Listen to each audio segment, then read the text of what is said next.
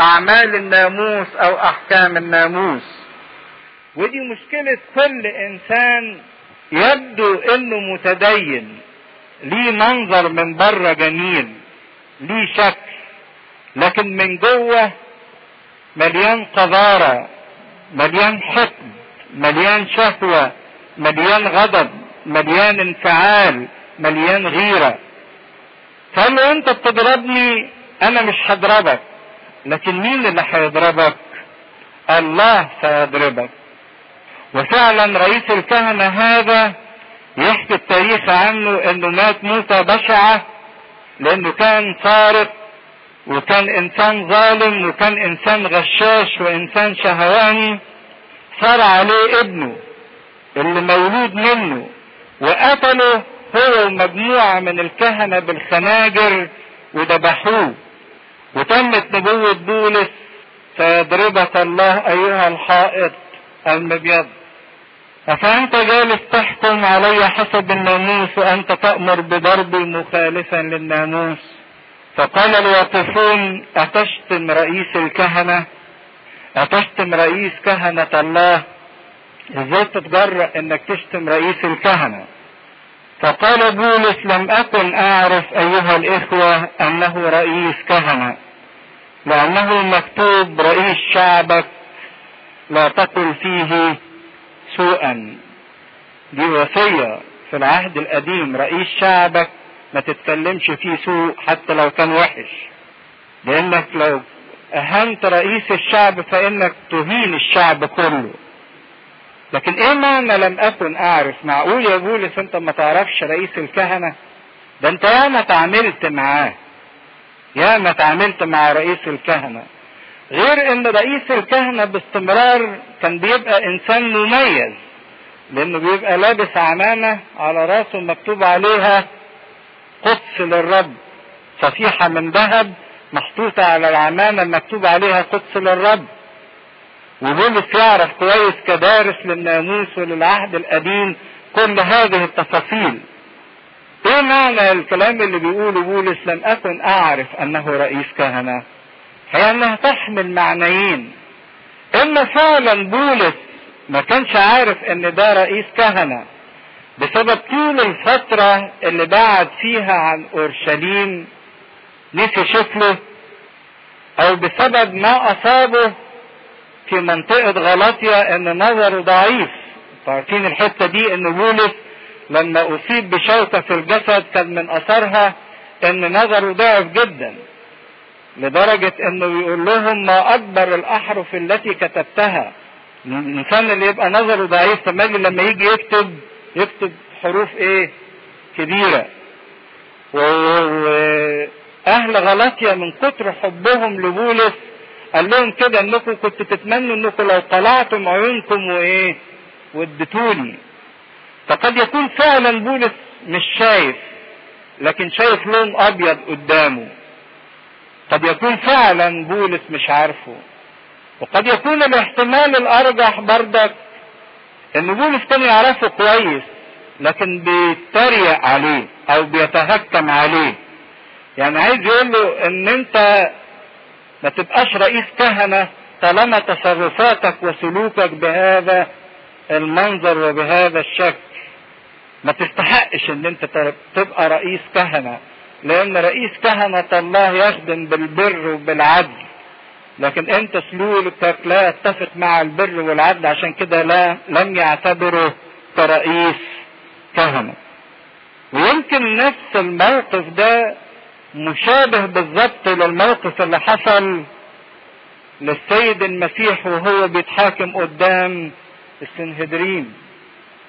اما السيد المسيح كان بيتكلم وبعدين لطمه عبد رئيس الكهنة وقال له هكذا تجاوب رئيس الكهنة، بس هنا قالوا له هكذا تشتم رئيس الكهنة.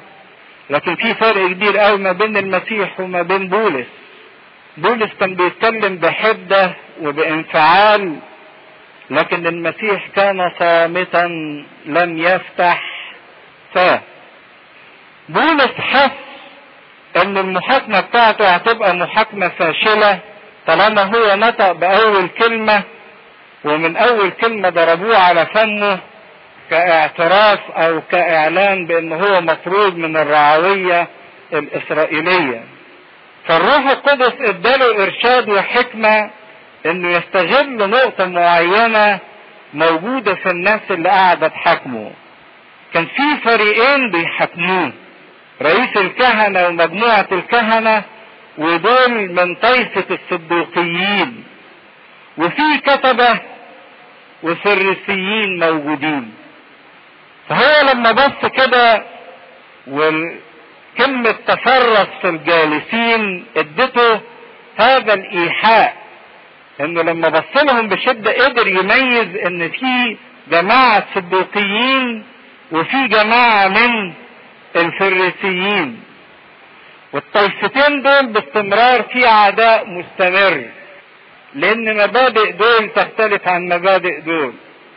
الصدوقيين ما بيؤمنوش الا بأسفار موسى الخمسة، وبيقولوا ان مفيش قيامة من الموت، مفيش حاجة اسمها ملاك، مفيش حاجة اسمها ارواح. ودول اللي في يوم من الايام جم وحبوا يزنقوا المسيح، وسألوه سؤال ان كان في واحد متجوز واحدة ومات وما خلفش، فاخوه اتجوزها لحد 7 اخوات. وسألوه في القيامة بقى اللي انتوا بتقولوا ان في حاجة اسمها قيامة، هتبقى الزوجة دي زوجة مين من ال7؟ كنوع من التهكم على فكرة القيامة. فالمسيح جاوبهم يعني وقال لهم ان في القيامة لا يزوجون ولا يتزوجون، بل يكونون كملائكة الله. وراح خبطهم كلمة اما من جهة القيامة من الاموات، فانتوا تعرفوا كويس في اسفار موسى الخمسة الله بيتكلم عن نفسه ويقول انا اله ابراهيم واله اسحاق واله يعقوب، اله احياء وليس اله اموات. وابراهيم ويعقوب واسحاق دول كانوا ايه؟ ماتوا. اذا دول ما ماتوش، دول ايه؟ حيين، لان الله اله احياء مش اله اموات. يبقى في اذا قيامة من الاموات. فالمسيح اثبت للصديقيين قيامة الاموات. وصد الصديقيين هم في النهاية اللي بيعادوا المسيح، وهم اللي حكموا على المسيح بالموت. الفريسيين كانوا انسحبوا من المحاكمة. نفس الموقف هيتكرر مع بولس لما شاف ان في طائفتين قاعدين، يقول ولما علم بولس ان قسما منهم صديقيون والاخر فريسيون صرخ في المجمع ايها الرجال الاخوة انا فريسي ابن فريسي، يعني فريسي ابا عن جد، على رجاء قيامة الاموات انا احاكم. يعني اعلن ساب كل الكلام اللي قبل كده ومسك في نقطة القيامة من بين الاموات. انا عندي رجاء بالقيامة من بين الاموات، ومستعد على هذا الرجاء اني احاكم. ولما قال هذا حدثت منازعة. اول ما قال الكلمة دي ان بولس متمسك بالقيامة من بين الاموات، بل من اكتر من كده، ده هو بيبشرهم بواحد اوريدي قام من بين الاموات وانا بشهد ليه، اللي هو شخص مين؟ سيد المسيح. يعني مش بس بؤمن بفكرة القيامة من بين الاموات، لا ده انا بشهد ان في واحد قام من الاموات، يعني بيؤكد حقيقة القيامة. فلما قال هذا حدثت منازعة بين الفريسيين والصدوقيين. سابوا موضوع بولس خالص وموضوع تدنيس الهيكل وموضوع إثارة فتنة والموضوعات اللي كانوا بيتهموه بيها، واتخانقوا هم مع بعض على موضوع القيامة. وانشقت الجماعة، انقسموا على بعضهم، لأن الصديقيين يقولون أنه ليس قيامة ولا ملاك ولا روح، وأما الفريسيون فيقرون بكل ذلك، يؤمنوا بأن في قيامة وفي ملائكة وفي أرواح. فحدث صياح عظيم اتخانقوا مع بعض وقعدوا يشتموا في بعض الصدوقيين والفريسيين. ونهض كتبت قسم الفريسيين واتفقوا يخاصمون قائلين: لسنا نجد شيئا رديا في هذا الانسان. ما همهمش ان الانسان ده بيتكلم عن المسيح، بيبشر بالمسيحية، ده شيء مش مهم بالنسبة لهم، لكن المهم بالنسبة لهم انهم وجدوا هذا الانسان بيبشر بنقطة هم بيؤمنوا بيها. فعشان كده ان كان روح او ملاك قد كلمه فلا نحاربن الله. في الاصحاح اللي فات بولس لما كان بيتكلم معاهم في الهيكل قال لهم ان انا في الطريق لدمشق ظهر لي المسيح وقال لي: شاول شاول لماذا تضطهدني؟ وبعدين لما دخلت اورشليم المسيح ظهر لي وقال لي: اخرج من اورشليم لانهم لا يقبلون شهادتك، هلم ارسلك الى الامم. فاعتبروا ان الكلام او الصوت اللي سمعه بولس ده صوت من مين؟ من ملاك او من روح، علشان يؤكدوا عقيدة وجود الملائكة والارواح ضد الصديقيين اللي ما بيؤمنوش بوجود الملائكة والارواح. وبحكمة من الروح القدس استطاع بولس انه يكسب الموقف ومحدش يقدر يصدر حكم عليه، لكن هما الاثنين اختلفوا مع بعضهم. ولما حدثت منازعة كثيرة اختشى الامير ان يفسخوا بولس. من كتر الصراع بينهم هما الاثنين الامير خاف، دول بيشدوه ان بولس يتفسخ نصين. فامر العسكر ان ينزلوا ويختطفوه من وسطهم ويأتوا به الى المعسكر. وفي الليلة التالية وقف به الرب وقال: منظر جميل جدا. بولس بعد الشدة او الاضطراب اللي واجهه ده وهو مرمي في السجن بتاعه لوحده، وزي ما انتم كنتوا عارفين من كل سفر اعمال الرسل بولس باستمرار كان يحب ان يبقى فيه شريك معاه او رفيق ليه، فكان تملي يبقى معاه تيموثاوس، سيلا، لوقا، برنابا، مرقس. لكن في اللحظة دهيت ما كانش حد في السجن الا بولس، لكن الله لم يتركه وحده. تعزيات كتيرة بقى فاضت على بولس في هذه الليلة. وقف به الرب وقال: ثق يا بولس، لأنك كما شهدت بما لي في أورشليم هكذا ينبغي أن تشهد في روما أيضا. يعني زي ما وقفت وشهدت لي قدام الكهنة ورؤساء الكهنة والكتبة والفريسيين في أورشليم هتشهد لي في روما. لأنكم لو تفتكروا كنا قلنا قبل كده ان موضوع الذهاب لروما والشهادة للمسيح في روما كان شهوة قلب بولس، وكان بولس حاسس ان المسيحية ستتثبت في كل العالم وستنتشر اذا وصل الايمان الى روما، لدرجة زي ما هنشوف بعد كده انه بشر في بيت قيصر نفسه وجاب ناس من بيت قيصر من بيت الامبراطور للمسيح. الجميل في ربنا ان ربنا لما ظهر له قال له ثق يا بولس، ما قالوش انك تثق يا بولس او تأكد يا بولس اني هفك قيودك، اني هخلصك من الحبس، اني هشفيك، اني يعني هديك. ما وعدوش وعد من الوعود دي خالص. ما قالوش ما جابش سيرة انه هيفكوا من القيود او مش هيفكوا. لكن الوعد اللي ربنا اكده لبولس انك هتشهد ليا. اذا كان ده اللي موجود في قلبك انك تشهد ليا، فانا هخليك تشهد ليا في روما.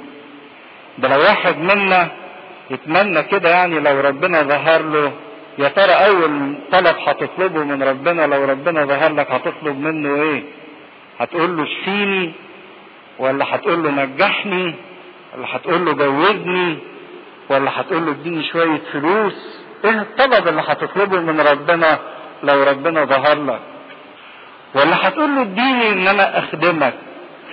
دي شهوة قلب بولس. بولس ما طلبش النجاة اطلاقا ولا فكر في النجاة، لكن كان كل شهوة بولس ان هو يظل يخدم المسيح ويشهد بالمسيح حتى النفس الاخير. دي كانت شهوة قلبه ودي كانت امنيته. وكأن المسيح ظهر لبولس علشان يهنئه على الشهادة اللي قدمها ليه في اورشليم. بيقول له احسنت في الشهادة اللي انت قدمتها في اورشليم، وعايز منك شهادة تانية فين؟ في روما، انك تشهد لي باستمرار. واعتقد ان ده في قلب المسيح بالنسبة لكل واحد منا، ان المسيح بيقول لكل واحد منا انا عايزك تشهد لي باستمرار، تشهد لي على طول، وثق ما تخافش انك لو حطيت هذا الموضوع في قلبك انا هساعدك انك تتمم هذا الموضوع وارتب لك. حاجة العجيبة ان بولس كان شهوته انه يروح روما، لكن الطريقة العجيبة اللي ربنا ودى بيها بولس لروما من خلال القيود ومن خلال الحبس ومن خلال المحاكمات ما كانتش تخطر على بال حد. بولس كان كل اللي ممكن يفكر فيه انه يعمل جولة تبشيرية، يركب مركب ويفضل ينزل كل شوية لحد ما يوصل لحد ايه؟ روما. لكن ربنا رتب له طريقة ما كانتش تخطر بباله، ان من خلال القيود بتاعته الامبراطورية الرومانية تفضل تحرس بولس وتحافظ على بولس لحد ما يوصل لحد روما ويشهد للايه؟ للمسيح. جند عساكر الامبراطورية الرومانية كلها لخدمة بولس. صحيح بولس متأيد، لكن اللي أيدوه في خدمته، بيخدموه، بيوصلوه للهدف وللغرض بتاعه. عشان كده فعلا ما أعجب طرق ربنا وما أبعدها عن الفحص أو الاستقصاء، لكن يكفي في قلب الإنسان إنه يكون له رجاء وشهوة تجاه شهادة لله، والله يرتب له كل الظروف علشان يفضل يشهد له. ولما صار النهار سمع بعض اليهود اتفاقا وحرموا انفسهم قائلين. اعمال الرسل 23 من عدد 12. بينما بولس بيتمتع برؤية وبيتمتع بمشاهدة ربنا في هذه الليلة، كان في ناس تانية مش قادرة تنام، بس مش قادرين يناموا مش لانهم شايفين رؤية، مش قادرين يناموا من الحقد ومن الايه؟ من الغل ومن الكراهية تجاه بولس، لدرجة انهم مش مستحملين الحياة. فقرروا انهم ينذروا على انفسهم انهم لا هياكلوا ولا هيشربوا الا لما يموتوا بولس. فرق كبير قوي بين سلوك الاثنين. فكذا ينبغي وحرموا انفسهم قائلين انهم لا يأكلون ولا يشربون حتى يقتلوا بولس. وكان الذين سمعوا هذا التحالف اكثر من 40. تخيلوا 40 واحد عايزين يقتلوا فرد واحد. فتقدموا الى رؤساء الكهنة والشيوخ وقالوا قد حرمنا انفسنا حرما الا نذوق شيئا حتى نقتل بولس. وحطوا خطة انه يعملوا كمين لبولس. والان اعلنوا الامير، اطلبوا من الامير انتم مع المجمع لكي ينزله اليكم غدا كأنكم مزمعون ان تفحصوه باكثر تدقيق. قولوا للامير احنا عايزين نسأل بولس شوية اسئلة عشان نحقق معاه باكثر دقة، ونحن قبل ان يقترب مستعدون ان نقتله. مجرد ما هيطلع من المعسكر وفي السكة هنكون احنا خلصنا عليه. ولكن ابن اخت بولس، ولأول مرة يأتي ذكر هذا الشخص، لان ياما في ناس كده مجهولين في الكتاب المقدس لكن قدموا خدمات عظيمة جدا للكرازة. ابن اخت بولس ده ما كناش نسمع قبل كده ان في اخت لبولس في اورشليم، لان لو كان لي اخت في اورشليم كان باستمرار لما يروح اورشليم كان المفروض انه ينزل عندها، لكن بولس ما كانش بيعمل كده. يبدو ان اخت بولس وزوجها كانوا يهود متعصبين جدا، ما امنوش بالمسيح، عشان كده بولس ما كانش بيقدر يتصل بيهم او انه يعيش معاهم. لكن لما سمعوا بالمؤامرة دي ابن اخت بولس صعب عليه انه خاله يموت بهذه الطريقة. فنشوف حتى ربنا بيسخر هذا الانسان في انه يروح ويخدم بولس. فجري على المعسكر، ولكن ابن اخت بولس سمع بالكمين، فجاء ودخل المعسكر واخبر بولس. فاستدعى بولس واحد من قواد المئات وقال اذهب بهذا الشاب الى الامير لان عنده شيئا يخبره به. فاخذ واحضره الى الامير وقال استدعاني الاسير بولس وطلب ان احضر هذا الشاب اليك وهو عنده شيء يقوله لك. فاخذ الامير بيده وتنحى به منفردا واستخبره ما هو الذي عندك تخبرني به. فقال ان اليهود تعاهدوا ان يطلبوا منك ان تنزل بولس غدا الى المجمع، فانهم يزمعون ان يستخبروا عنه باكثر تدقيق، فلا تنقد اليهم، لان اكثر من 40 رجلا منهم كاملين له قد حرموا انفسهم الا يأكلوا ولا يشربوا حتى يقتلوه، وهم الان مستعدون منتظرين الوعد منك. اخبروا بالخطة، فكان قرار هذا الامير الجريء، وكأن هذا الامير الله ايضا سخره لخدمة بولس، فيطلع فرقة من 470 عسكري علشان يحرسوا بولس ويهربوه من اورشليم الى مدينة قيصرية. ومدينة قيصرية دي كانت مقر الحكم في منطقة الشرق كله، منطقة الحكم الروماني. يعني اورشليم كانت تعتبر العاصمة الدينية، قيصرية تعتبر عاصمة الحكم او العاصمة المدنية والسياسية لمنطقة الشرق كله. فاطلق الامير الشاب موصيا اليه الا تقل لاحد انك اعلمتني بهذا. ثم دعا 2 من قواد المئات وقال اعد 200 عسكري ليذهبوا الى قيصرية، و70 فارسا و200 رامح، يعني 470 جندي مدججين بالسلاح لحراسة بولس لحد ما يوصلوه خارج اورشليم من الساعة 3 من الليل. وان يقدم دواب، احترم بولس ان جاب دواب او ركوب البولس علشان ما يتعبش، ليركب بولس ويوصلاه سالما الى فيليكس الوالي. وكتب رسالة حاوية لهذه الصورة.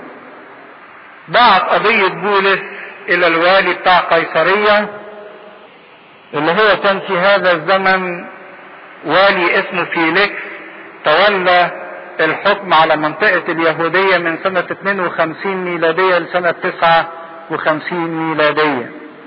ده فيليكس ده اللي جه مكان بيلاطس البنطي اللي حكم على المسيح. وكان الوالي الروماني منطقة حكمه في القيصرية، لكن كان ينزل اورشليم في ايام الاعياد، لان ايام الاعياد اليهود بيبقوا متجمعين من كل مكان وبيعملوا شغب ومظاهرات واضطرابات كثيرة جدا، فكان ينزل الوالي ايام الاعياد. عشان كده بيلاطس البنطي كان موجود في ايام المسيح في عيد الفصح، موجود فين؟ في اورشليم. كتب له كلوديوس لسياس يهدي سلاما الى العزيز فيليكس الوالي. وكلمة العزيز هنا مش بمعنى المحبوب، كلمة العزيز ده لقب احترام، يعني صاحب العزة. هذا الرجل لما امسكه اليهود وكانوا مجمعين ان يقتلوه اقبلت مع العسكر وانقذته، اذ اخبرت انه روماني يتمتع بالجنسية الرومانية، وكنت اريد ان اعلم العلة التي لاجلها كانوا يشتكون عليه، فانزلته الى مجمعهم فوجدت المشكو عليه من جهة مسائل ناموسهم، ولكن شكوى تستحق الموت او القيود لم تكن عليه. ثم لما اعلمت بمكيدة عتيدة ان تصير على هذا الرجل من اليهود ارسلته للوقت اليك امرا المشتكين ايضا ان يقولوا لديك ما عليه كن معافى. حول القضية كلها للوالي فيليكس، وفيليكس ده كان متجوز بامرأة يهودية اسمها دورسيلا بنت هيرودس اغرباس الاول، فكان عنده خلفية عن معتقدات اليهود وعقائد اليهود وتقاليد اليهود وتصرفات اليهود. فكان افضل شيء لما ليسياس ما فهمش وضع التهمة الموجهة لبولس انه يبعته لفيليكس الوالي اللي عنده خلفية عن الامور اليهودية. فالعسكر اخذوا بولس كما امروا وذهبوا به ليلا الى انتيا بطريس، وفي الغد تركوا الفرسان يذهبون معه ورجعوا الى المعسكر. لما عدوا منطقة الخطر سابوا 70 فارس هم اللي يوصلوه ورجع 400. واولئك لما دخلوا قيصرية دفعوا الرسالة الى الوالي واحضروا بولس ايضا اليه. فلما قرأ الوالي الرسالة سأل من اية ولاية هو، ووجد انه من كيليكية. يعني هو منين؟ ده طقس او نظام عند الولاه باستمرار بالظبط، بردك زي ما بيلاطس بعتوا له المسيح فسأل المسيح ده منين، قالوا له ده من الجليل، فراح بعت المسيح لمين؟ لهيرودس، لان هيرودس كان هو ملك الجليل. فبردك فيليكس سأل بولس ده منين، فقالوا له من كيليكية في سوريا. فلقى ان الموضوع يخصه ان هو من تحت المنطقة بتاعته، فقال سأسمعك متى حضر المشتكون عليك ايضا، هسمع منك لما ينزل رؤساء الكهنة والكهنة عشان يشتكوا عليك. وامر ان يحرس في قصر هيرودس. وبعد ما وصل لقيصرية اتحط في حبس قصر هيرودس لحد ما ينزل اللي بيشتكوا عليه علشان يرفعوا الدعوة عليه. وهيفضل بولس زي ما هنشوف بعد كده في منطقة قيصرية لمدة سنتين يتحاكم في قيصرية، لكن ما يقضيش السنتين دول وقت ضايع من عمره، لكن يستغل هذا الوقت ايضا في خدمة وشهادة للمسيح. هيقول ايه قدام فيليكس الوالي وفي موقف في روعة او في غاية الروعة. بولس هيسيب قضيته ومش هيتكلم عن نفسه كتير، لكن هيبتدي قدام فيليكس يتكلم عن البر والتعفف والدينونة، لدرجة ان فيليكس الوالي نفسه يرتعد من كلام بولس. فتشوفوا القوة الجبارة اللي كانت بتنطق في هذا الانسان البسيط الضعيف المذلول في نظر الناس، لكن كان من خلاله قوة جبارة تنطق فيه. ايه اللي هيدور ما بين فيليكس وما بين بولس وما بين رؤساء اليهود؟ سفر اعمال الرسل اصحاح 24 من عدد 1. وبعد 5 ايام انحدر حنانيا رئيس الكهنة مع الشيوخ وخطيب اسمه ترتلس، فعرضوا للوالي ضد بولس. فلما دعي ابتدى ترتلس في الشكاية قائلا إننا حاصلون بواسطتك على سلام جديد، وقد صارت لهذه الأمة مصالح بتدبيرك. فنقبل ذلك أيها العزيز فيليكس بكل شكر في كل زمان وفي كل مكان. ولكن لئلا أعوقك أكثر التمس أن تسمعنا بالاختصار بحلمك، فإننا إذ وجدنا هذا الرجل مفسدا ومهيج فتنة بين جميع اليهود الذين في المسكونة ومقدام شيعة الناصريين، وقد شرع أن ينجس الهيكل أيضا، أمسكناه وأردنا أن نحكم عليه حسب ناموسنا. فأقبل لسياس الأمير بعنف شديد وأخذه من بين أيدينا، وأمر المشتكين عليه أن يأتوا إليك، ومنه يمكنك إذا فحصت أن تعلم جميع هذه الأمور التي نشتكي بها عليه. ثم وافقه اليهود أيضا قائلين أن هذه الأمور هكذا. فأجاب بولس إذ أومأ إليه الوالي أن يتكلم: إني إذ قد علمت أنك منذ سنين كثيرة قاضي لهذه الأمة، أحتج عما في أمري بأكثر سرور، وأنت قادر أن تعرف أنه ليس لي أكثر من 12 يوما منذ صعدت لأسجد في أورشليم، ولم يجدوني في الهيكل أحاج أحدا أو أصنع تجمعا من الشعب، ولا في المجامع ولا في المدينة، ولا يستطيعون أن يثبتوا ما يشتكون به الآن علي. ولكني أقر لك بهذا أنني حسب الطريق الذي يقولون له شيعة هكذا أعبد إله آبائي، مؤمنا بكل ما هو مكتوب في الناموس والأنبياء، ولي رجاء بالله فيما هم أيضا ينتظرونه، إنه سوف تكون قيامة للأموات للأبرار والأثمة.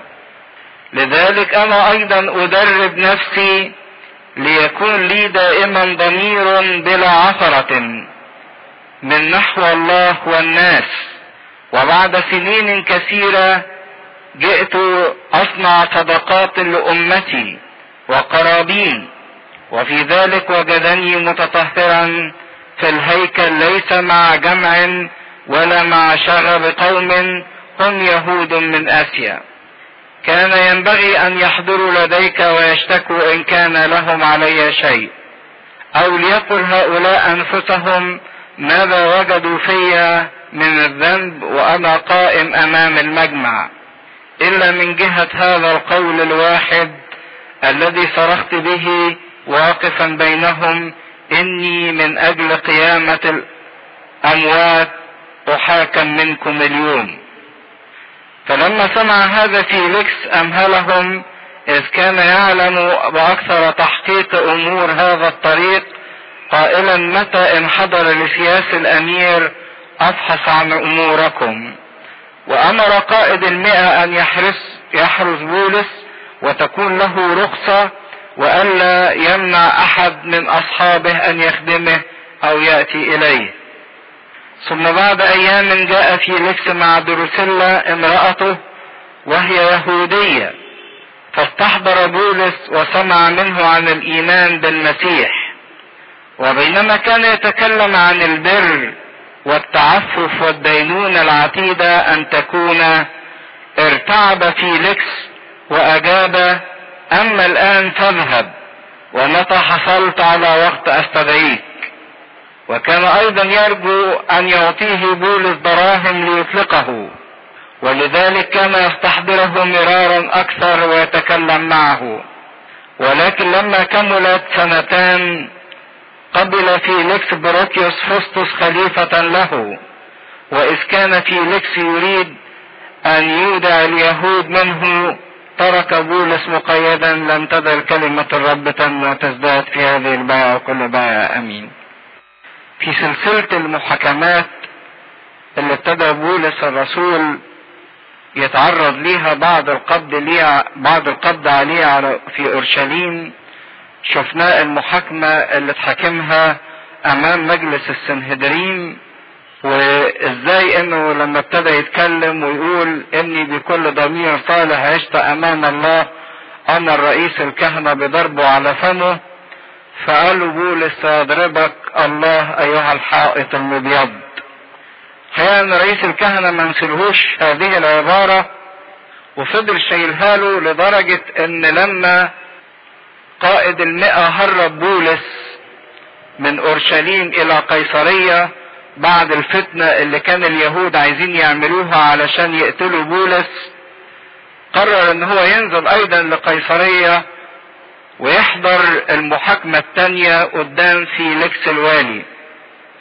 فدي تاني محاكمة رسمية لبولس الرسول نلاقيها في الاصحاح 24 قدام فيليكس الوالي اللي هو والي قيصرية والمشرف على منطقة اليهودية كلها والحاكم الروماني.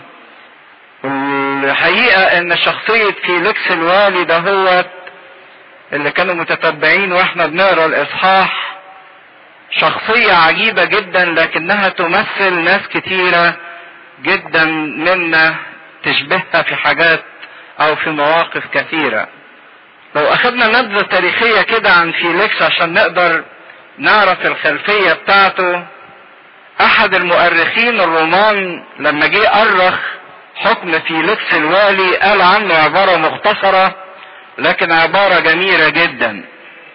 قال على فيليكس انه كان في يده سلطان الملك، كان يحمل في يده سلطان الملك، لكنه كان يحمل في قلبه قلب عبد. فيليكس ده كان ملك لكن في واقع الامر كان عايش عبد، وهو في بداية حياته كان فعلا عبد عند الامبراطور كلوديوس قيصر هو واخوه بلاس، وبسبب نفاقهم وتملقهم استطاعوا ينالوا حريتهم ويتدرجوا في المراتب لحد ما في وقت نيرون الملك قدروا يوصلوا ان هم ياخدوا مناصب ولاة وحكام لبلاد كثيرة. لكن بالرغم من انه صار ملك لم ينسى طبيعة العبد. فتخيلوا عبد ده مرارة العبودية يجد نفسه ملك وحاكم لشعوب كثيرة. يقولوا الحكماء والفلاسفة ويل للأمة التي يتملك عليها عبد.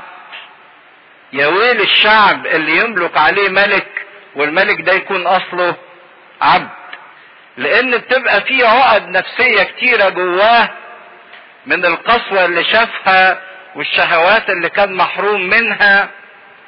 فلما بياخد الفرصة انه يتملك بيحاول يعوض الحرمان والنقص ويحاول يظهر العقد بتاعته اللي كانت موجودة فيه وتظهر من خلال قسوته على الآخرين ومن خلال استغلاله للآخرين وشهوته للآخرين.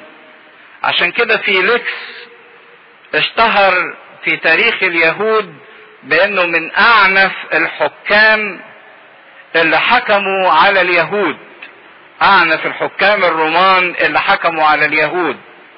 وكان عمل كبير جدا علشان يتسلط ويمسك زمام الامور، لان زي ما انتم عارفين ان الشعب اليهودي شعب ثورجي كثير الفتن والثورات.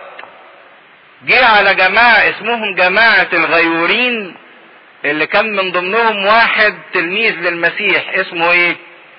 سمعان الغيور. دول كانوا جماعة تغيير جدا على الكرامة اليهودية وكانوا ممكن يقتلوا المستعمر. فده مسك جماعة الغيورين ودبحهم كلهم عشان ما تبقاش فيه اي مقاومة على الاطلاق. وعشان يثبت الملك بتاعه قتل وملى البلاد بانهار من الدم وملك بقبضة من الحديد، فالكل سكت وخاف. وبقى فيه شكل ان البلاد عايشة في سلام، لكن ما هو السلام الراحة والفرح، هو سلام الايه؟ الخوف والفزع، لانه مسك البلاد بقبضة من حديد. تاني حاجة اشتهر بيها فيليكس الوالي ده، هو كان وثني، لكن تزوج بامرأة يهودية اسمها دروسيلا، ودروسيلا دي تبقى بنت هيرودس أغريباس الأول. هيرودس أغريباس الأول ده شفنا قبل كده موقف ليه، اللي لبس الحلة الملوكية وقعد على الكرسي وابتدى يتكلم بصوت عظيم، فقالوا ده صوت إله لا صوت إنسان، فضربوا ملاك الرب وصار الدود بياكلوا. دي بقى بنته، دروسيلا دي بنته، بنت هيرودس أغريباس الأول.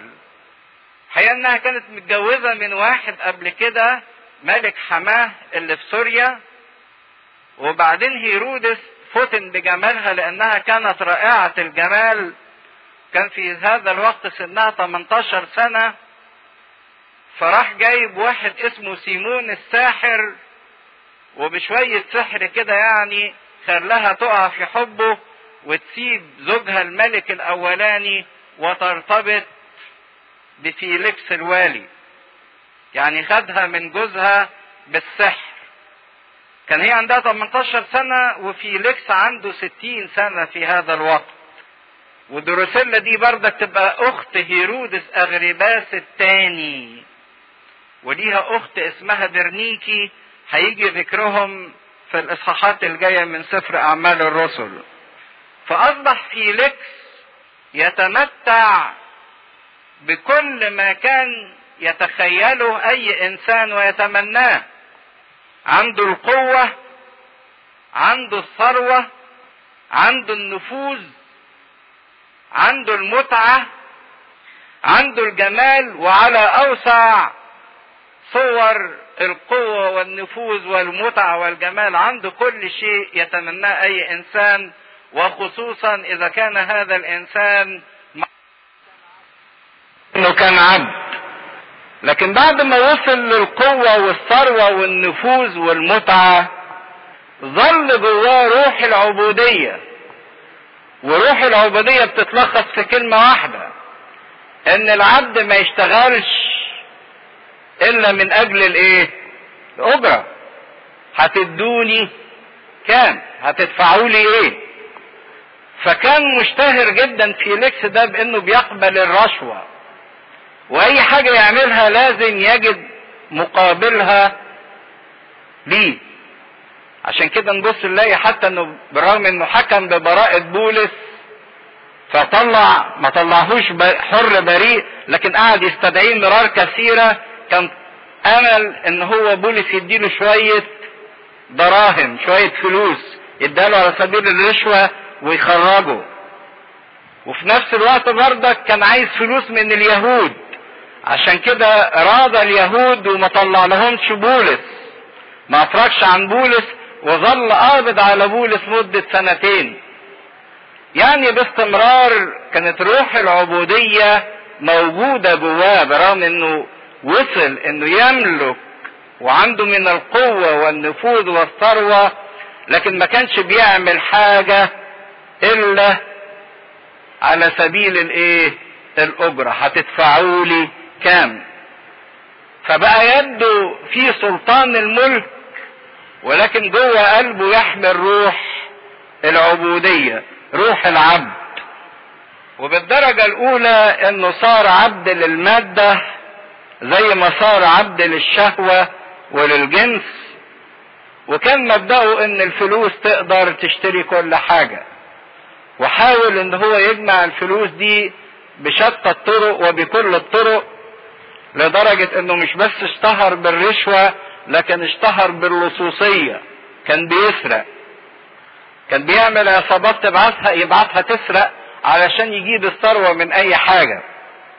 زي ما في ناس كتيرة جدا عايشة بهذا المبدأ ان بالفلوس تقدر تشتري اي حاجة، لكن نسيوا حاجات معينة، ان الفلوس تقدر تشتري لكن ما تقدرش تشتري كل حاجة. يعني الفلوس تقدر تشتري لك سرير، لكن عمر ما الفلوس تقدر تشتري لك النوم. حد يقدر يشتري النوم؟ محدش يقدر يشتريه. لكن ممكن تجيب سرير فخم جدا، الفلوس تقدر تجيب لك الاكل، لكن ما تقدرش تشتري لك النفس اللي تاكل، اللي تتمتع بهذا الاكل. الفلوس تقدر تشتري لك الدواء، لكن الفلوس ما تقدرش تشتري لك الشفاء. مفيش حد قدر يشتري الشفاء بفلوسه مهما بلغت الملايين اللي معاه. الفلوس تقدر تشتري ذمم الناس، لكن عمرها ما تقدر تشتري حب الناس. الفلوس تقدر تشتري وسائل الترفيه، تلفزيون وفيديو ودش، لكن عمرها ما تشتري لك الراحة. ما تقدرش تاخد الراحة بفلوسك. الفلوس تقدر تشتري لك مكان في الكنيسة، تدفع مبلغ يحترموك ويقدروك ويقعدوك قدام ويجاملوك في الافراح وفي الاموات، لكن عمر ما الفلوس دي تقدر تشتري بيها كرسي في السماء. هو كان مبدأه ان الفلوس تقدر تجيب كل حاجة، فكان حسب الظاهر ملك عظيم ليه سلطان وجلال ونفوذ، يحسدوا عليه الكتير ويقولوا يا سلام شوفوا فلان ده عايش ازاي، لكن واقع الامر ان حياته كانت خربانة. كان عبد للمال، عبد للشهوة، عبد للثروة. وده حال كل انسان بيقع نفسه تحت تأثير. ياما ناس كتيرة بتتمنى يا سلام لو كان عندي. اهو ده بقى عنده كل حاجة، وبقى عنده كل حاجة بعد فترة حرمان، فهو يقدر يشوف او يقارن ما بين الحالتين، لكن عاش مزدوج الشخصية. وهنشوف الصراع اللي جواه لما طلب بولس يكلمه عن الايمان بالمسيح، فبولس قاعد يكلمه عن البر والتعفف والدينونة فارتعب لما لقى نفسه بعيد عن البر والتعفف وان هو واقع تحت الدينونة، فقال له طب روح، ولما الاقي وقت هبقى ايه اجيبك استدعيك. وبالرغم من انه استدعاه مرات كتيرة، لكن مش علشان ياخد التوبة منه، علشان ياخد شوية دراهم، ولكن بولس كان مقفل مخه ومرضيش يدفع له حاجة. ازدواجية الشخصية دي بتبقى فينا كتير، نبقى عايزين نعيش الصح ولينا تطلعات ان احنا ممكن نعيش الصح، لكن في واقع الامر عايشين الغلط، عايشين بشخصيتين او بوشين. لدرجة ان في قصة جميلة كتبها احد الكتاب، بيتخيل كده انه وقف صلى لربنا وقال لربنا يا رب خلي الناس اللي على الارض دي تظهر في صورة تكشف عن حقيقتها وعن طبعها الحقيقي. فقال خلي الناس يا رب تظهر في صورة تكشف عن اللي جواها فعلا. فربنا استجاب ليه، وفجأة لقى كل الناس اللي على الارض، كل الجنس البشري تحول الى حيوانات في غابة. وابتدى يكتب القصة ان كل واحد فينا جواه حيوان مستخبي. في واحد فينا جواه حيوان مفترس، نمر بيفترس اللي قدامه، او اسد، او واحد فينا جواه تعبان حية بالمكر والدهاء، واحد جواه ثعلب، واحد جواه حمار، واحد جواه عقرب بيلسع الناس بكلامه، واحد جواه تمساح بيبلع كل شيء.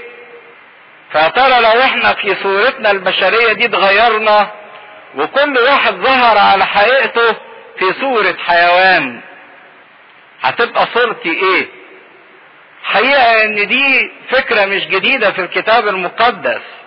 فعارفين يعقوب ابو الاباء وموسى النبي لما جه يدوا البركة للاسباط ال12 شبهوا كل سبط بحيوان من الحيوانات. قالوا على يهوذا انه جرو اسد، قالوا على سبط يساكر حمار جسيم رابض عند الحظائر، قالوا على دان حية افعوان على الطريق يلسع عقبي الفرس، قالوا على بنيامين ذئب يفترس في المساء والصباح. فقد يكون لنا منظر من بره شكل ان احنا بشر، لكن من جوانا في حيوان مفترس او حيوان اليف، وبنحيا بالشخصية المزدوجة، نمر في صورة انسان، او تعبان في صورة انسان، او عقرب في صورة انسان، لان احنا عايشين بالشخصيتين. فيليكس عاش نفس المنظر، شخصيتين، شخصية من الظاهر من بره انه سيد وملك ومسيطر، اما في الباطن فهو عبد، وظل لاخر حياته عبد، بل حتى دخل الابدية وهو في ايه؟ عبودية. عشان كده اوعى نكون عايشين هذه الازدواجية، لان احنا لينا شكل ان احنا احرار وبندعي الحرية، ولينا منظر جميل ورونق جميل وشكل جميل وحاطين معرفش ايه ولابسين ايه، لكن من جوانا نحمل روح عبودية، روح عبودية للخطية، روح عبودية للشهوة، روح عبودية للمادة، روح عبودية للناس. اكبر مأساة يوصل ليها الانسان امام الحرية الجميلة العظيمة اللي ربنا بيديها له هو انه يعيش عبد، وهو بيتوهم انه سيد وحر. دي اكبر مأساة، ان الانسان يكون عبد بينما هو فاكر نفسه سيد وحر. زي ما تيجي تكلم ولد صغير في الاعدادي وتقول له انت بتشرب سجاير ليه؟ يقول لك انا حر. انت بتعمل العادة دي ليه؟ او بتتصرف التصرف ده ليه؟ يقول لك انا حر. هو بيتوهم ان هو حر، لكن بينما في واقع الامر هو واقع تحت سلطان الخطية. والمسيح واجه هذا الموقف مع اليهود. في مرة بيقول لهم كده المسيح: وتعرفون الحق والحق يحرركم. الحق اللي هو مين؟ الله، اللي هو المسيح.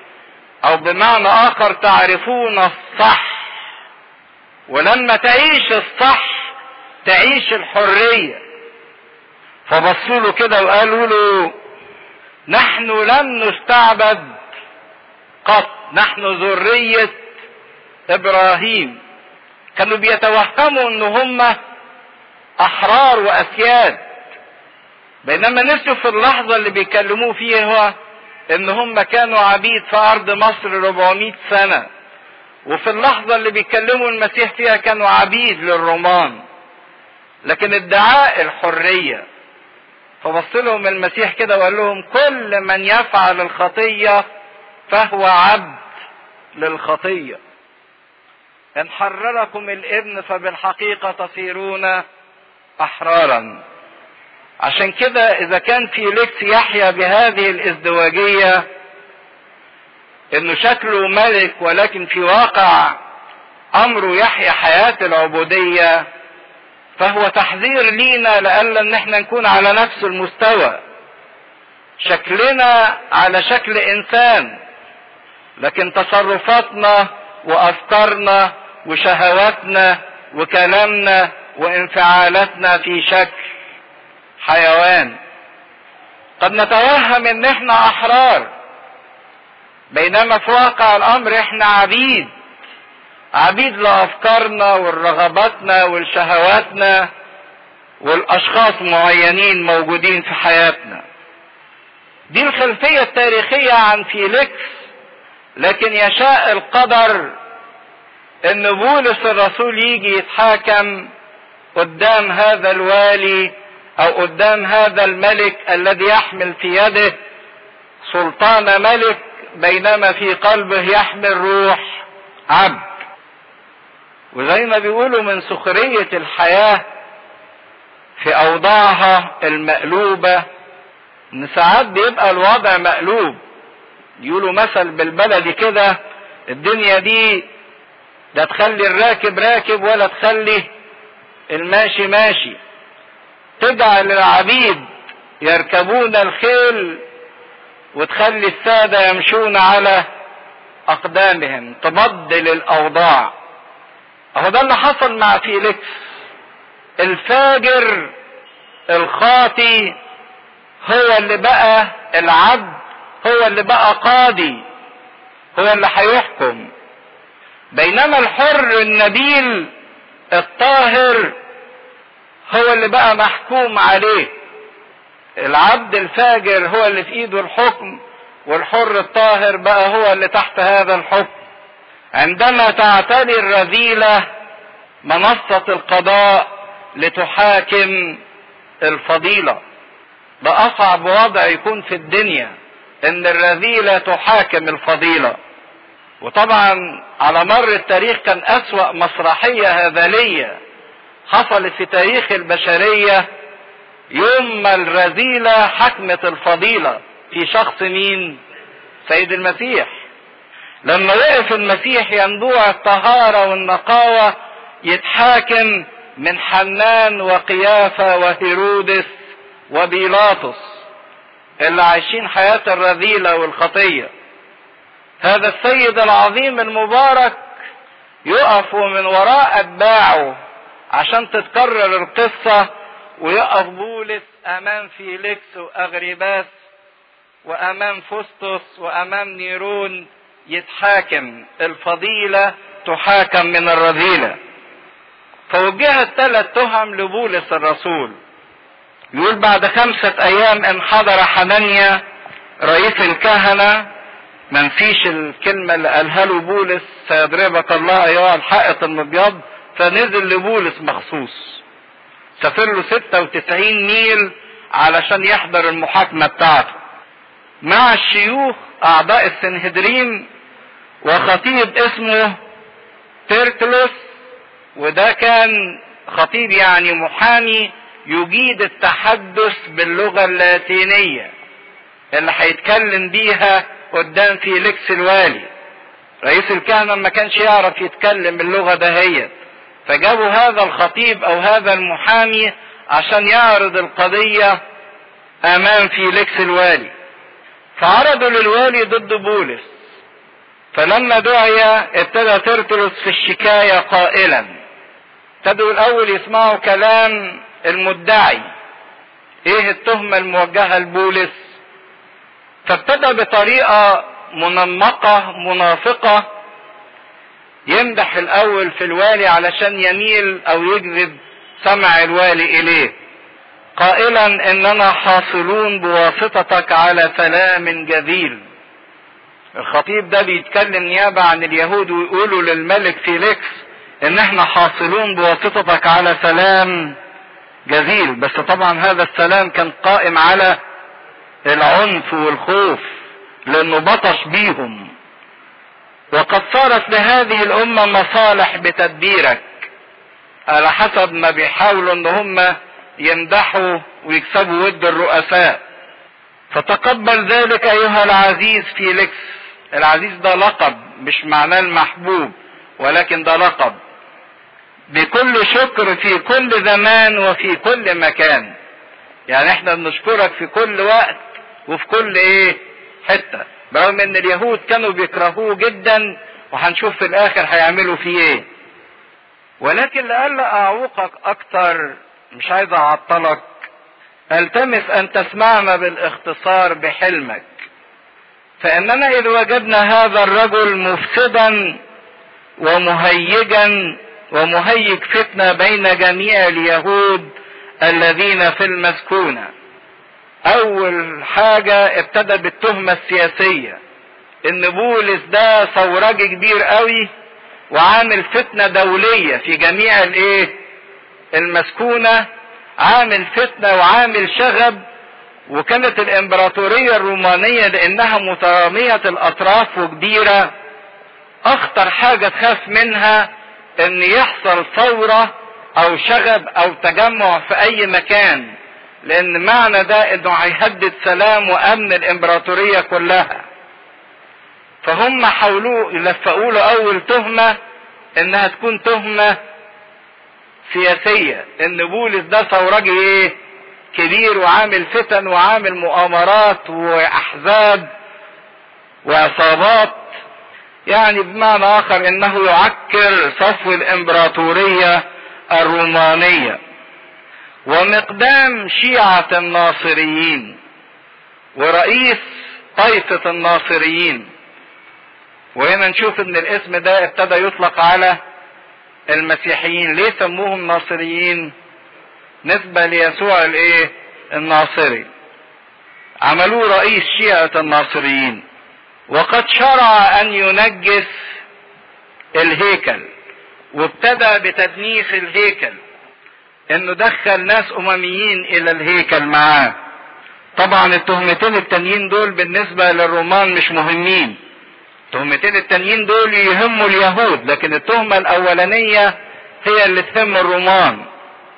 الرومان ما يفرقش معاهم الهيكل يتدنس ما يتدنس، وان كانوا حاولوا في كل وقت ان هم يسترضوا اليهود، عشان عارفين ان اليهود مشاغبين باستمرار، فكانوا بيحاولوا يتجنبوا اي شيء تثير اثارة او تعمل اثارة لليهود.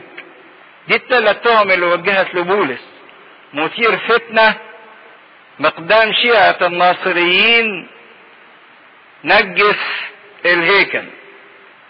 وحس كده انه احكم التهم، وعارف ان الوالي هيتحرك بسرعة خصوصا تجاه التهمة الاولانية، لان ده التهمة دي تعمل رعب للامبراطورية الرومانية.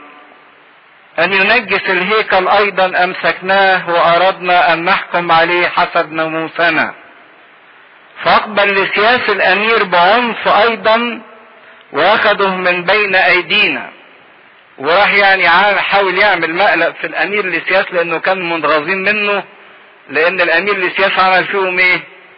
بوظ لهم الخطة اللي كانوا حاطينها ان هم يقتلوا بولس، بانه صفر بولس بالليل من غير ما حد يعرف، فاتهموا لسياس كمان امام فيليكس الوالي.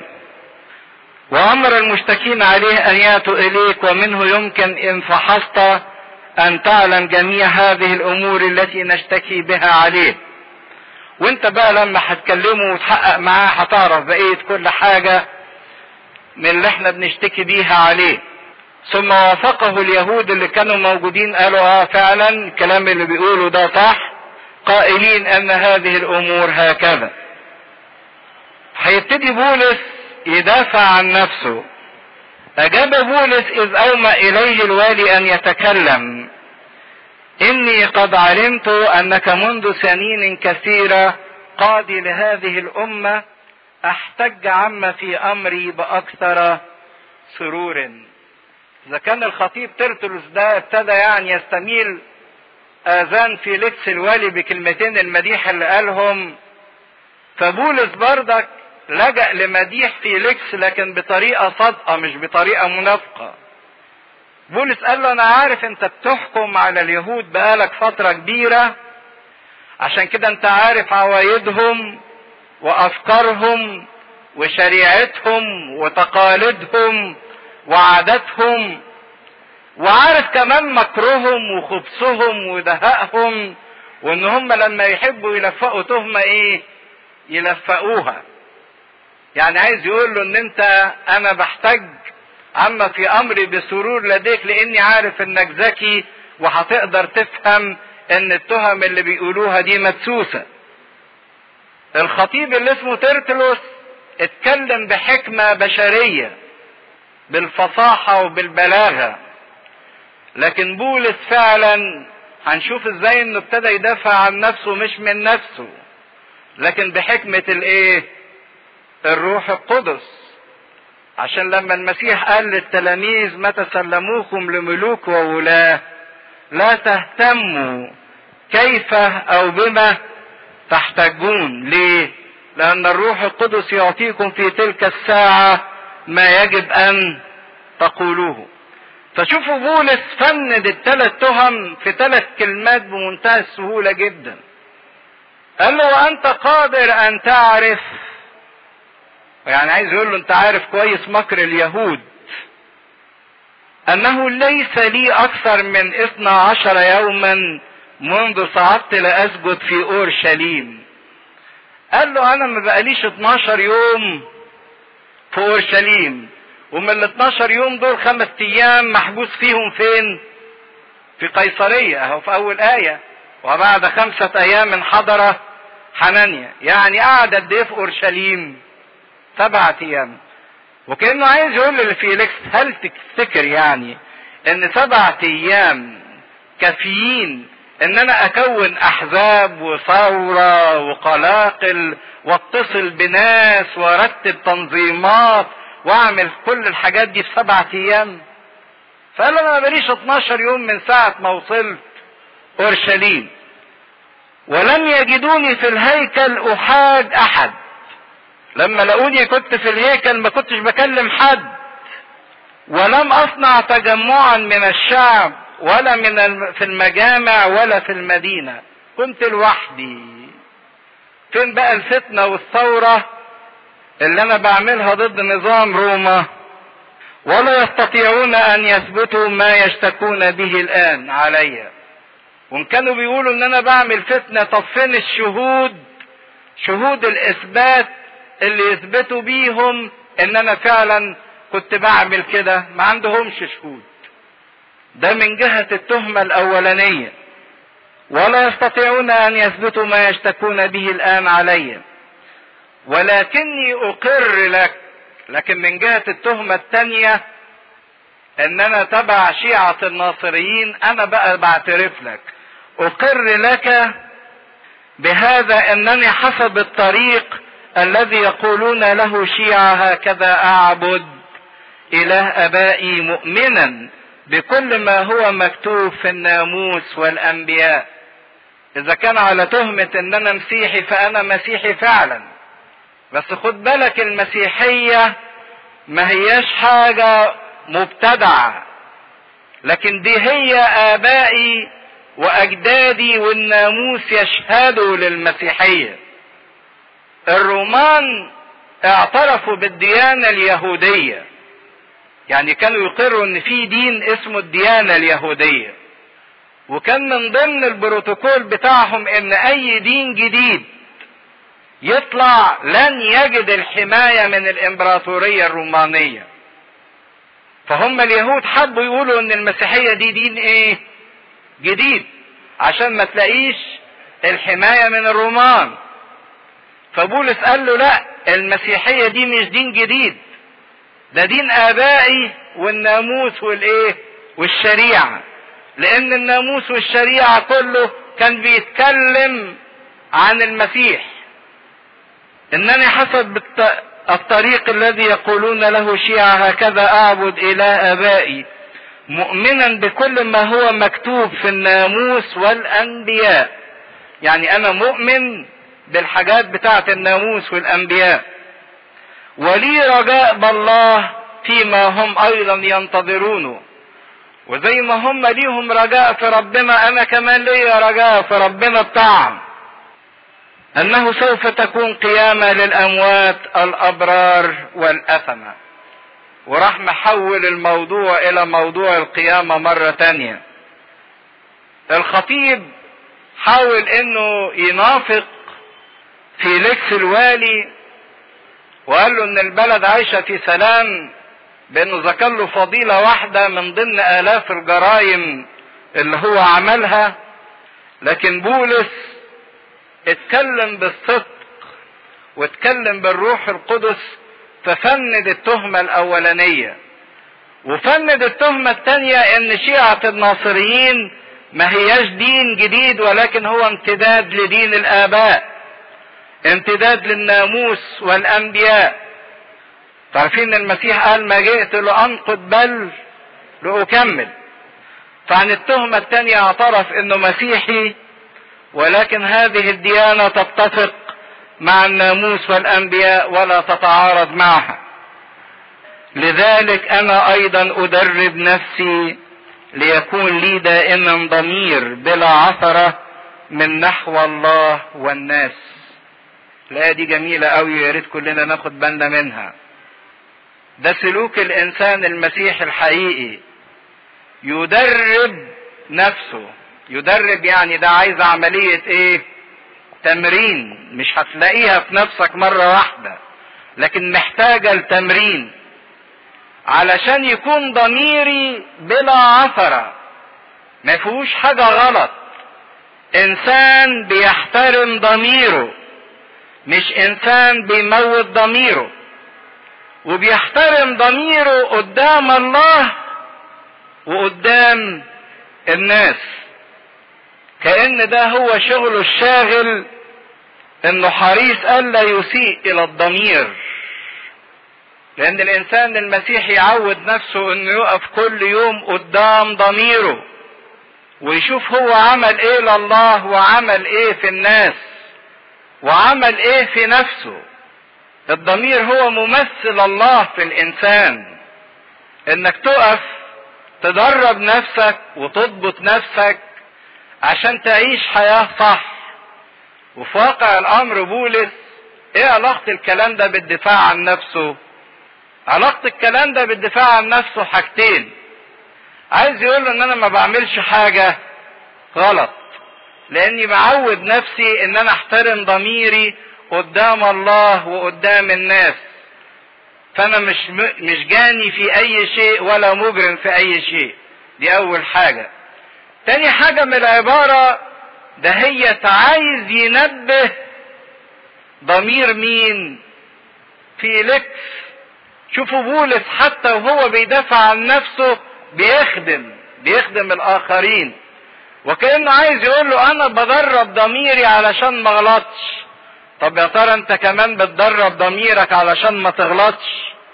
بتقف قدام ضميرك وتحترم ضميرك، ولا من الناس اللي بتدوس على الضمير بتاعها وتموته؟ وبعد سنين كثيرة جئت أصنع صدقات لأمتي. إذا كان اليهود بيعتبروني إن أنا بأعادي الأمة اليهودية، ففي واقع الأمر أنا ما كنتش بعاديها. والدليل على كده إن أنا شايل هدايا وجايب صدقات للإيه؟ لأمتي. أنا جاي أخدمها مش جاي أعاديها. وقرابين بتقرب من خلالها. أما التهمة الثالثة تهمة تنجيس الهيكل، فندها بأنه قال وفي ذلك وجدني متطهرا في الهيكل. كنت متطهر بنفذ الناموس وبأدي الشريعة وبنفذ الطقوس. كنت متطهرا، مش كنت بنجس الهيكل. ليس مع جمع ولا مع شغب قوم هم ولا مع شغب قوم هم يهود من اسيا. واللي كانوا معايا اللي يقصدوا بيه تروفيموس اللي قالوا ان ده اممي ودخلوا الهيكل، ده من يهود اسيا. ففند الثلاث تهم ودافع عن نفسه، وفي نفس الوقت خدم بانه ادى كلمة: هل تدرب ضميرك لئلا يكون بلا عثرة الا من جهة هذا القول الواحد الذي صرخت به واقفا بينهم اني من اجل قيامة الاموات احاكم منكم اليوم. الا بقى اذا كانت التهمة اللي موجودة وتقدر تتكلم عنها هي ايماني بقيامة الاموات، ومحدش يقدر ينكر موضوع قيامة الاموات. خدوا بالكم الحتة دي، لان دي محدش قدر يعترض عليها. محدش قدر يقول ان مفيش قيامة من بين الاموات، ومحدش قدر يعترض على قيامة المسيح. وده دليل على ان خبر قيامة المسيح كان انتشر في كل العالم وفي كل المسكونة في هذا الوقت، ومحدش قدر يعترض عليه ان المسيح قام بالحقيقة قام. فما قدرش حد من اليهود يتكلم عنه. ففند بولس الرسول ال3 تهم وانتهت المحاكمة. فيليكس لقى نفسه مزنوق، بولس بريء، مفيش شهود، مفيش شيء ممكن يوجه له، وفي نفس الوقت هو خايف من اليهود، خايف من اليهود وثوراتهم، فلجأ للحل منين؟ من النص. فلما سمع فيليكس أمهلهم إذ كان يعلم بأكثر تحقيق أمور هذا الطريق، وكأنه عايز يعرف أكثر عن المسيحية. في واقع الأمر كحاكم كان لازم يكون عارف عن المسيحية، لأن قيصرية في هذا الوقت حصل فيها حاجتين مهمين نشروا المسيحية. أول حاجة حد فاكرها حصلت في قيصرية، حد آمن بالمسيح وكان شخصية مرموقة. كرنيليوس قائد 100 كان في قيصرية، فلما يبقى قائد 100 يآمن بالمسيح أكيد إن الوالي هيعرف.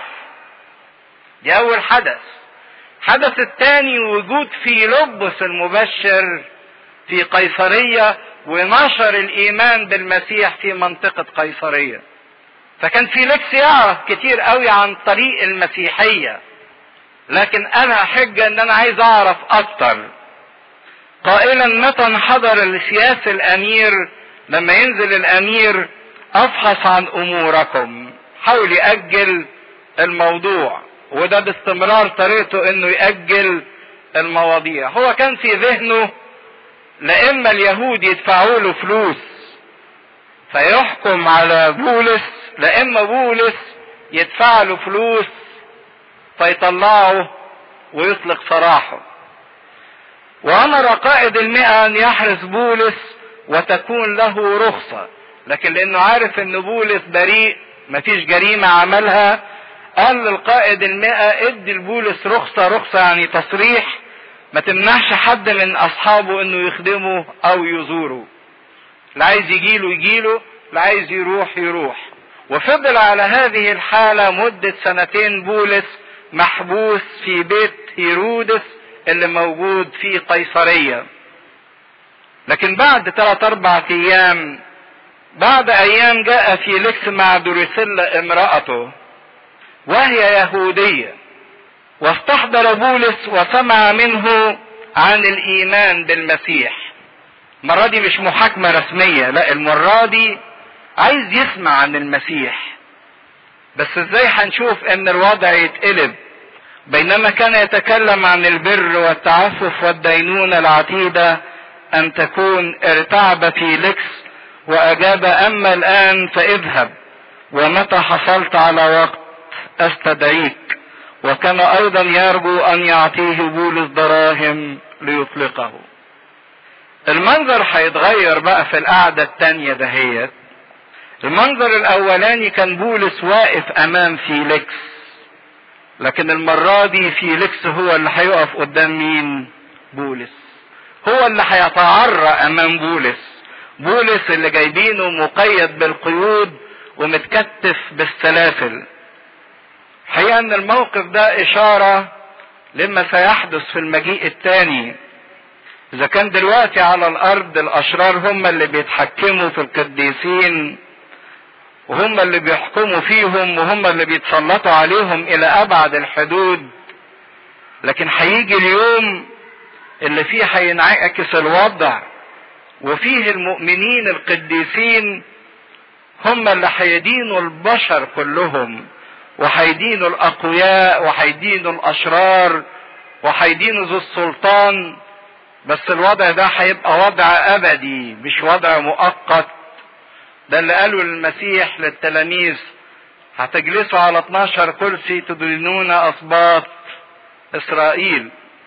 لكن السؤال المهم، ليه فيليكس جاب بولس مرة تانية؟ هل لمجرد انه كان طمعان ان بولس يديله شوية دراهم؟ طب وليه جاب مراته دروسيلا اليهودية؟ هل يا ترى كان عايز يسمع القصة، قصة المسيح لان قصة المسيح دي لو الانسان عاش من غيرها تبقى حياته قاسية وتبقى حياته جافة وناشفة، من غير ما يتعرف على فداء المسيح وعلى محبة المسيح. هل يا ترى فيليكس ده كان من النوع اللي بيدور عن السعادة وظن ان السعادة تجيله في المركز والمنصب، وبعد ما وصل للمركز والمنصب ما قدرش يطول حاجة من السعادة؟ او ظن ان المتعة في انه يتزوج بامرأة رائعة الجمال وبعدين بعد ما تزوجها برضك ما لقاش فيها الشبع؟ هل يا ترى كان فيليكس يشعر بان في شيء ناقصه بالرغم من انه قدر يحقق الثلاث حاجات اللي الناس كلها بتجري وراها، النفوذ والقوة والمتعة؟ الحقيقة ان فيليكس ده شأن اي ملك. شفتوا برضك هيرودس اللي قتل يوحنا المعمدان، كان بيجيب يوحنا المعمدان يكلمه كتير، يقول وكان يسمعه بايه؟ بسرور، بفرح. طب وانت كان ناقصك ايه يا هيرودس؟